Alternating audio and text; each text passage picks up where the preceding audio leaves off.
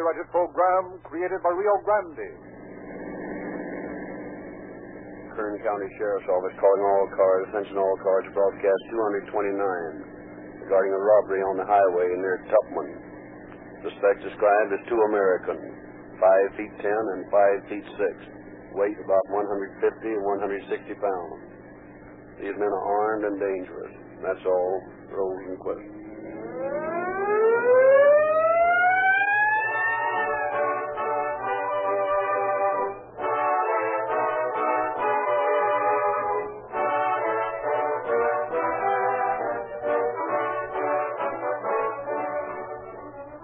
Is the automobile here to stay, or is it just a passing fancy? That's what they said in the days when axle grease was thought to be an adequate lubricant. But modern high-speed motors demand a modern lubricant that really lubricated, and the answer to that demand today is found in the new, streamlined motor oil Reolube. It contains no petroleum wax or jelly, no carbon-forming elements, no sludge or other foreign matter. Because Reolube is impervious to both intense heat and freezing temperatures, it is possible for you to use a lighter weight oil, thus reducing oil drag and increasing your gasoline mileage. Because Reolube can't break down, because Reolube provides complete lubrication the instant you step on the starter, with even a cold motor, you have maximum protection against wear and friction at all times in any kind of weather. When you turn into your nearest red and white Rio Grande station for your regular supply of pressed gasoline, get acquainted with Reolube, the newest and finest oil in this market.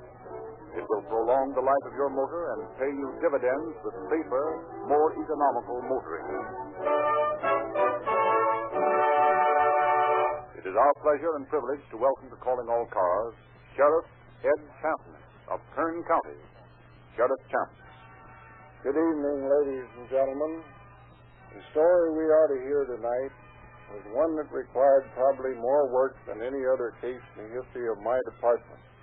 The cost of apprehending the criminals was greater than the money they realized from all their robberies, and it would be impossible to enumerate all the persons who worked on the case, or to tell the details of the work they did in bringing these men to justice.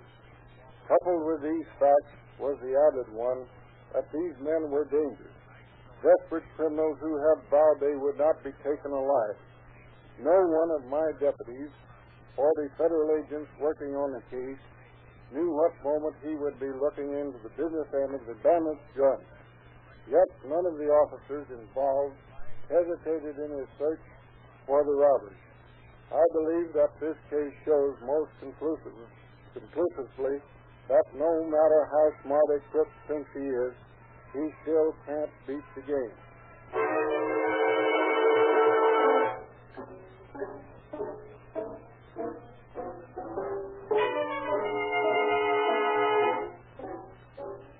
Our scene is a street in Taft, California. The year is 1924. Now look, Crockett, you park right by the corner there and I'll go in. Give me about 30 seconds to get inside, then you pull up and park directly in front of the door, across the corner. You get it? Yeah. Leave Eleanor here in the car at the wheel. You come in as soon as you see me at the teller's window. Okay. Eleanor, you have this jalopy ready to scram out of here when we come out. Yeah, it'll be ready. They're cheap, low. There may be lead line. Hey, don't worry about me. Watch yourself. Cut the gab. Come on.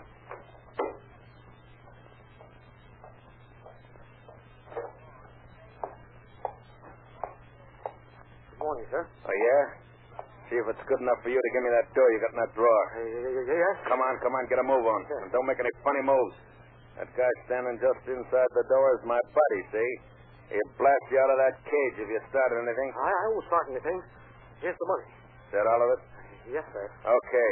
You stay where you are with your back turned for 10 minutes. Oh, all right. And you better forget what I look like if you want to live and do well. Gotta move on, Bob. Keep that shot on. Look out, Bob. The guy's gonna shoot. Oh, yeah? Let him have it. Come on.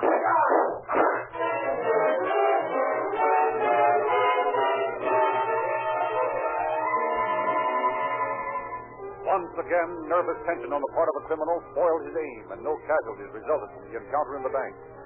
Witnesses obtained the license number of the bandit car, and additional information obtained by investigators resulted in the arrest of the trio. Taylor and the girl pleaded guilty, implicating Crockett. But Crockett demanded a jury trial.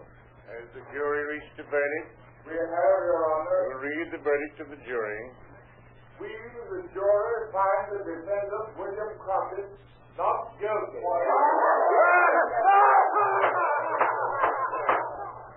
That, ladies and gentlemen of the jury, is the most incomprehensible verdict I have ever received in my long experience as a presiding officer of this court.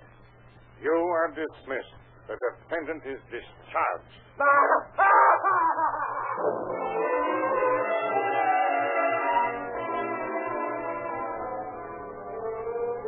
Our scene shifts to Los Angeles 2 years later. In the shadows of a darkened room in a cheap hotel, two shadowy figures sit, silently waiting. At last, after hours of vigil, a key is fitted to a lock, and a creaking door swings open. A lone figure stands silhouetted in the doorway.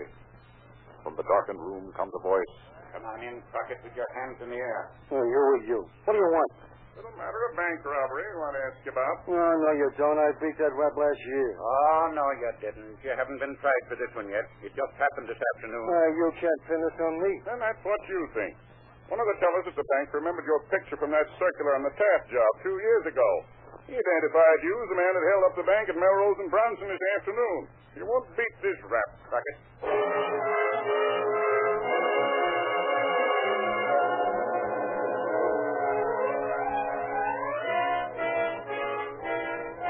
The voice was right. Crockett did not beat that rap. He was tried, convicted, and sentenced to San Quentin to serve 1 to 25 years for bank robbery.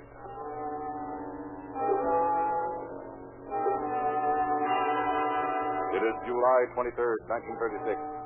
Two men are sitting in a small car beside a lonely road near Tupman, California. So, the L.A. boys put you away, did they, Bill? Yeah. Well, I figured the world owes me a living. I'm going to get it the easiest way I can. Yeah, me too. But I'm fighting Shia Dames from now on, boy. Oh, yeah? Don't kid me, pal. I know you young mugs better than that. Forget it. Hey, what time is it? Well, I'll look. 9:30. Well, that truck ought to be here pretty soon, huh? Yeah, pretty soon. Keep your shirt up. I think I see it now. Yeah, that's it, all right. Come on, get your motor started. And don't forget, take it easy and let him pass. Oh, he's making good time. You said it. All right, get going. I'll try to catch him just under the bluff by the bend in the river. Okay. Pull alongside. Pull over and stop that truck. Pull in front of him, Bill. Okay, buddy. Get out of there. We're taking over. You get into a lot of hot water pulling stunts like this. Yeah, save it. Never mind the conversation.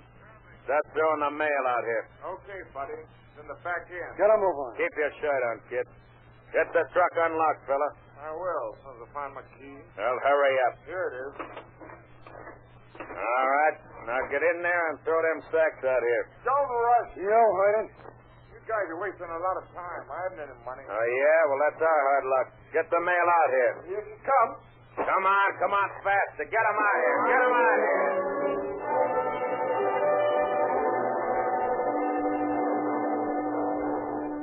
As the heavy sacks of mail were dumped on the ground, the bandits slipped each sack and quickly searched for packages that might contain money or securities. At last, apparently satisfied with their haul, they drove away, leaving the driver to reload his cargo and report the holdup. The news of the holdup spread like wildfire, and within a few minutes, every road in Kern County was being guarded. Deputy Sheriffs Axon Jensen and Glenn Roberts sped to Tupman to question the driver. My name's Jensen from the Sheriff's Office. This is Glenn Roberts. How do you do? Good to know you. The Bakersfield Post Office phoned us he's been held up out here. Yes, sir. They get much? Well, as far as I know, they didn't get anything except a couple of packages of letters. They missed the pouch that had the money in it. How much money were you carrying? About $50,000. Well, how come they missed it? Well, they didn't know the difference between a mail sack and a pouch. They ripped open all the sacks with a knife. When I told that they didn't know what they were looking for, I tossed the pouch out and threw 2 or 3 sacks on it, and they passed it up. In a hurry, eh? It seemed to be. What kind of car were they driving? Plymouth Coupe. Gray. You get the license? Didn't have one. Have guns? Yep, both of them. Get a good look at them? No. Had masks on. What kind? Looked like silk stockings with part of them cut off. Notice anything peculiar about either of them? They both wore cotton gloves. One of them was sort of bald and had a grayish fringe of hair. How about the other one? He's a younger fella. How were they dressed? Both of them had on overalls. One of them, the younger one, had on new clothes, and the older man, had on a faded outfit. Anything else?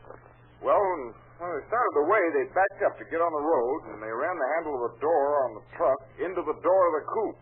Must have sprung it the way they hit it. Now, this is going to be simple. Just find a gray coupe with a sprung door. Had new tires on it, too. Look at it like a new car. Well, Glenn, I guess that's about all we can get here. Let's go back and file a report of this thing.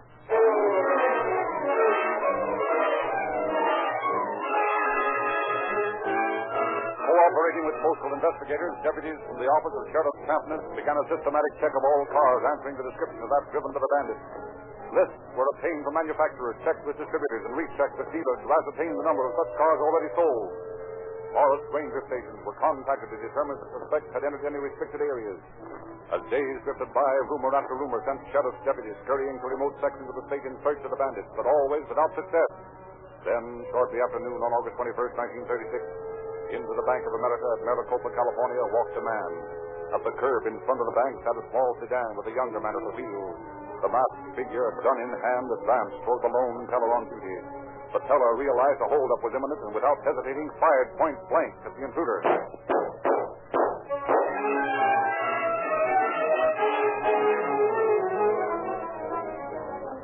Once again, sheriff and deputies sped to the scene of the crime, but a duplication of the mail truck holdup was produced.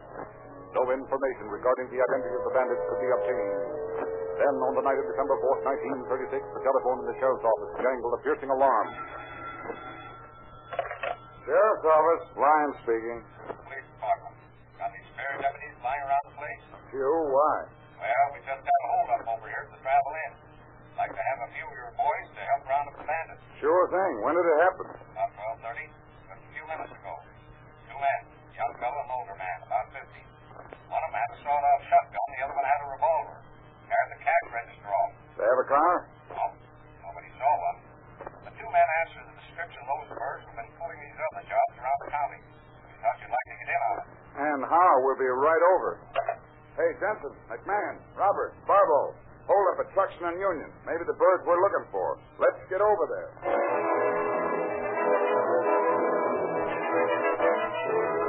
Again, the Criminal Identification Bureau of the Sheriff's Office got into action, but although hundreds of photographs were shown victims of the various robberies, no clue was found that might lead to an identification of the suspects. Next morning, Sheriff Champness called a conference of war. Jensen, how are you boys making out on that robbery pair? Not so good, Sheriff. We followed every lead we heard about. Not a single one of them meant a thing. How about the Identification Bureau, Snare? What's the status of the case in your department? I haven't anything to go on, Sheriff. There haven't been any exhibits in any of the holdups, except the Maricopa backup. Then we got only 338 slugs that ricocheted off the walls around the bank. Well, it doesn't make sense if these boys can keep knocking places over without our getting a line on them sometime. They'll slip up sooner or later, Sheriff. And when they do, we'll run them down. All right, boys. Keep after them till you get them.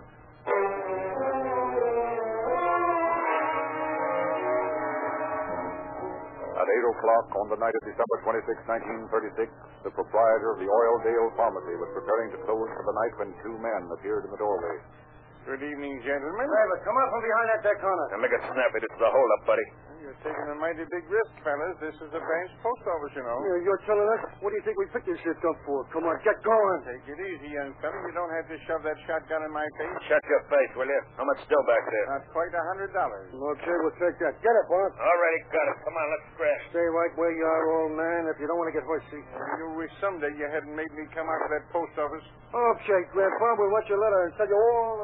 Maybe you will, and maybe you won't. Hello, where is that gun? Hello. Get me the sheriff's office. Who was this fellow you were thinking about? Crockett. Wait a minute. See this picture? That's the man. Sure of that? Positive. Let me see. Oh, look, Ax, this is Bill Crockett. Is this the man you were thinking about? No, it isn't. Must be a relative of this man, though. But that's the bird that held me up. I swear to that. Hey, wait a minute, Ax. This can't be the man. Why not? This bird's in jail, see? That's what his card says, anyway. Just the same, that's the man. But this man's in San Quentin, sentenced for bank robbery from Los Angeles. Okay. Maybe he's out on parole. He was sent up in 1926. This is 36. Maybe he's out. Well, we soon find out. Where's your phone, Mr. Hamlin? Right on the counter there. Thanks. I'll have the office shoot a wire to San Quentin. Give me the sheriff's office, please. Say, this begins to make our hunch look good. Why didn't we think about this monkey people? Hello, Lyons? Listen, Bill. Get a teletype off to San Quentin and find out if a convict by the name of William Crockett is still up there. If he's not there, find out when and where he was paroled. Yeah, got a pretty good lead. We'll be back in a couple of hours. Well, we'll soon have the dope on Mr. Crockett. And if he's in this neck of the woods, we'll get him. When we do, we'll nab his partner, too.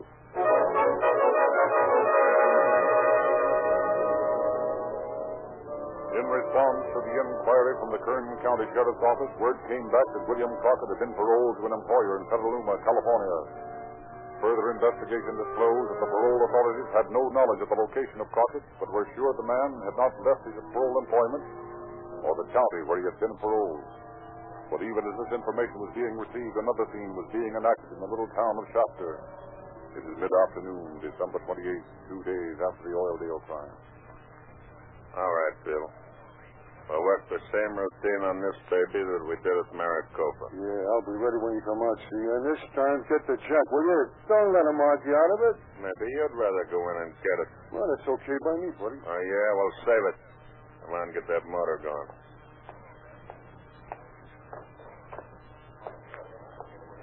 All right. Reach for that. Look out. He's got a gun. Right the first time, mister. This is again.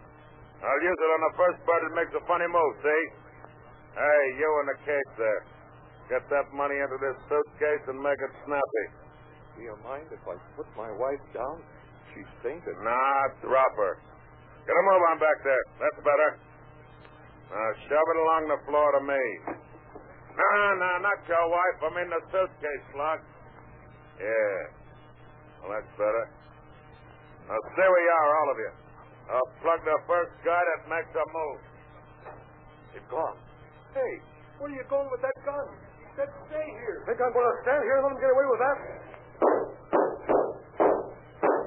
Did you hit him? I don't think so. But I got the license number of that car they were driving.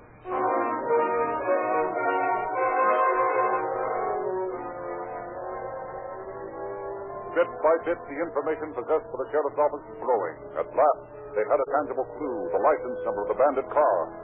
This car proved to be stolen, however, and again the blockade system was brought into play. Every road was watched day and night, not only by sheriff's deputies, but by the Bakersfield Police Department, the Highway Patrol. Telegraph and teletype wires, telephone and radio flashed the news to every peace officer in California. Complete descriptions of the bandits, every piece of information collected through the long months of search went speeding to law enforcement agencies. Then at 10 o'clock on the night following the hold-up, the car was found abandoned near Bakersfield. Hey, Snare, you had time to look over that stuff you found in that car? Not all of it. We're busy right now checking the prints we found on the car against our files. What have you found out? Well, Glenn Roberts had a hunch that the fingerprints we got on Bill Crockett might match some of those we found on the car. He's working on that now. How are you coming, Glenn? Looks like they checked to me. Come take a look at him. I'd like to get a line on the bird who's working with Crockett on these jobs. Assuming it is Crockett. Here, and let me take a look at that print. I'd say it was the same print. Yeah, looks like it to me. Say, wasn't the name of that fellow we had trouble with that other time Crockett was picked up, wasn't his name Taylor? By George, I believe you're right. Let's pull all the cards we have on the Taylors we've got. He was a man about, he'd be about 50 now. Weighed around 150, didn't he? That's the one. That fits the descriptions we've been getting, too. Boy, maybe we're going to get somewhere on this case yet. If I remember rightly, this Crockett bird used to run around with a girl who lives back in the hills. I think her name was Green or something like that. Here we are. Robert Taylor, alias Scotty Taylor. 1 to 25 years for bank robbery in 1924 from Taft. That's the man. There's his mug picture. Run me off a handful of these mugs. Get me a bunch of pictures. Include Crockett's in them. I'm going to see those hold-up witnesses again.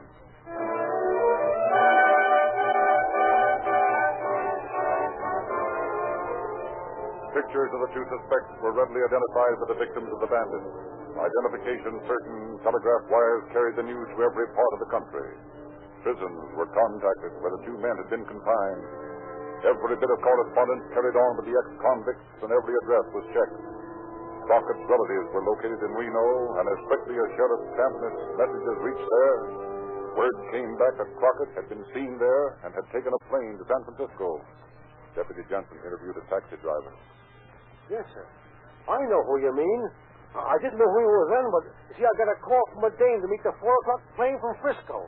I met the plane, and this guy had me driving back up into the hills north of town. That's all I know. Honest. Other deputies raced to the airport only to be told. Sure, I remember a guy getting off the plane this morning at 4. A taxi was here to meet him, and they drove off, headed north. Crockett's former girlfriend was brought in for questioning. We want to know where Bill Crockett is. I don't know where he is. You've seen him lately? Sure. When? Yesterday, What time? about 5 o'clock, maybe 4:30. Where was he when we were out there? I don't know. You know where his folks are? His mother's in Los Angeles somewhere. Nowhere. No. You ever hear of harboring a criminal? No. Well, you're going to. That's what we're going to put you in jail for. You can't do that to me. That's what you think. Come on. No, wait a minute. I'm married, see? I don't want no trouble about this. Want to tell us about Crockett? Will you let me go? Maybe. All right, then I lied to you. I do know where he is. Or rather, where he said he'd be. Okay, let's have it. He's gone north. Where to? Seattle, Washington. Know the address? No, but he's going to write me. Okay, we'll watch the letter. Now, how'd he get away from your place? My father-in-law's car. What kind of a car? Plymouth, sort of gray. Coupe? Yeah. With new tires? Yeah, why? Never mind. Did Crockett say where Taylor is? Yeah, he said he was staying in a joint on 5th Street, close to Los Angeles and Los Angeles Street in L.A. Sure of that? Sure I am. Okay. Go on home and keep quiet about this.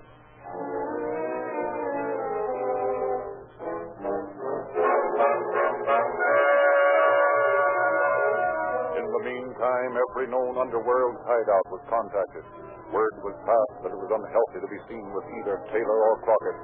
The bandits were hot. Hello, Sam. You got a spare room? Ain't no room at all. San Diego for you, Scotty. You're hot.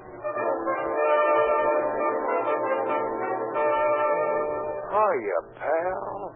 How's straight? Stay on the LP upstate. Am straight. You're hot. Guy hot. Oh, no. How long you been in Frisco? Long enough to know how to keep away from birds as hot as you are. So long, buddy.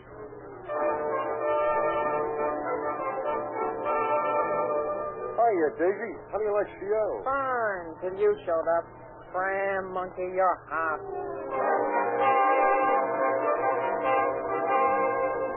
Thus, Bill Crockett and Scotty Taylor seemed to be feared by their erstwhile pals and associates. Everywhere they turned, the answer was the same. Cram, buddy. You're hot.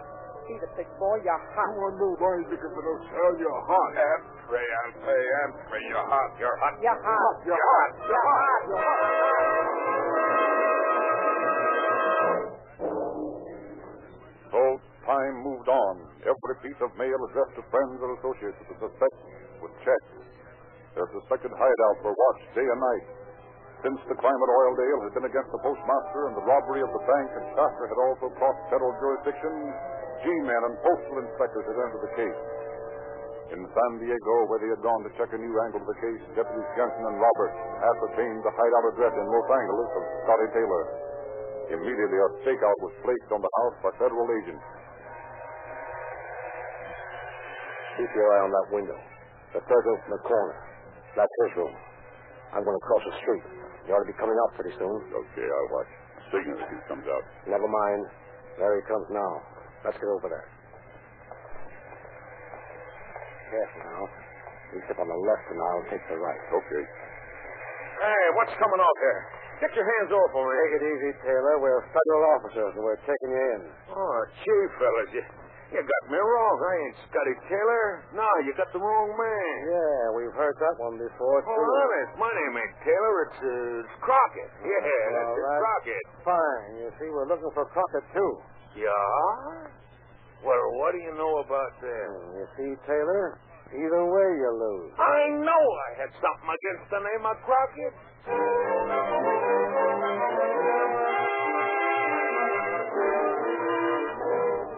A week later, an intercepted letter to Crockett's former sweetheart sent messages flying to Seattle. In the hallway of a cheap rooming house in Seattle, two sinister figures paused before a door. Got that key? Yeah, here it is. Let's go in.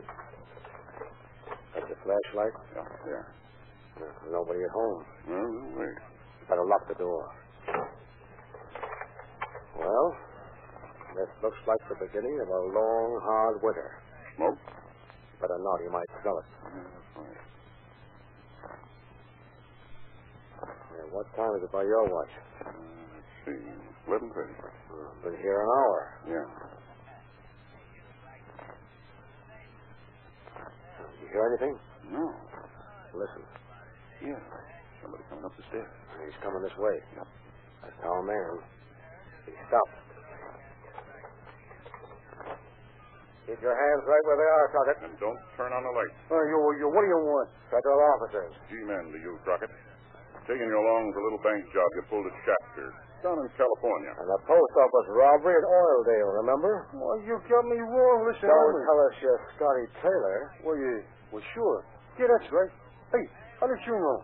Simple. We're quick at such things. As a matter of fact, we arrested Scotty last week in Los Angeles. He told us he was Bill Crockett. Maybe he's right, but maybe you both are. Just the same, we're taking you to jail. Come on, get going.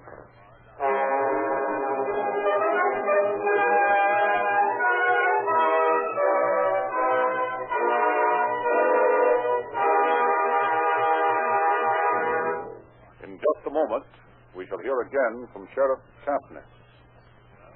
In choosing an outfit for the Easter parade, you wouldn't be so foolish as to select shoddy material if you could get the finest of broadcloth for the same price. For the same reason, the average motorist will dress up his car for any and all occasions with Real Lube motor oil. Why use shoddy lubricants when the newest and finest, with a matchless texture that can't be worn thin by the fastest driving in the hottest weather, costs no more? The answer is sure to find you driving into the red and white Rio Grande station in your neighborhood the very next time you need an oil change. Think of it, friends, only 25 cents a quart for Real Lube, the newest and finest motor oil, the fitting companion product for Rio Grande cracked gasoline.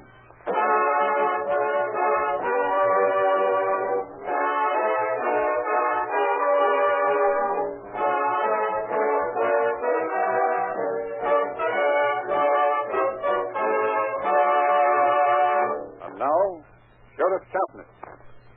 Less than an hour after Scotty Taylor and Bill Crockett were in jail in Bakersfield, where they had been brought by federal agents, my men had assembled 15 witnesses to their crimes, and the suspects had been positively identified. Confronted with the evidence gathered by the officers who worked on the case, the two men confessed and pleaded guilty to the shafter and their Oildale holdup. Additional charges are placed against them as whole in order that they may be made to serve their sentences in prison. It has cost them 25 years of their lives to learn that crime doesn't pay. Thank you, Sheriff Champness.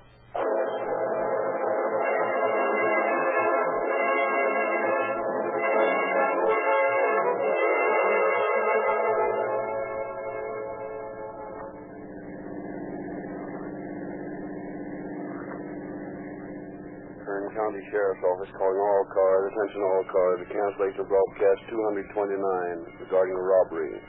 Suspects in this case are now in custody. That's all. Rolls and closed.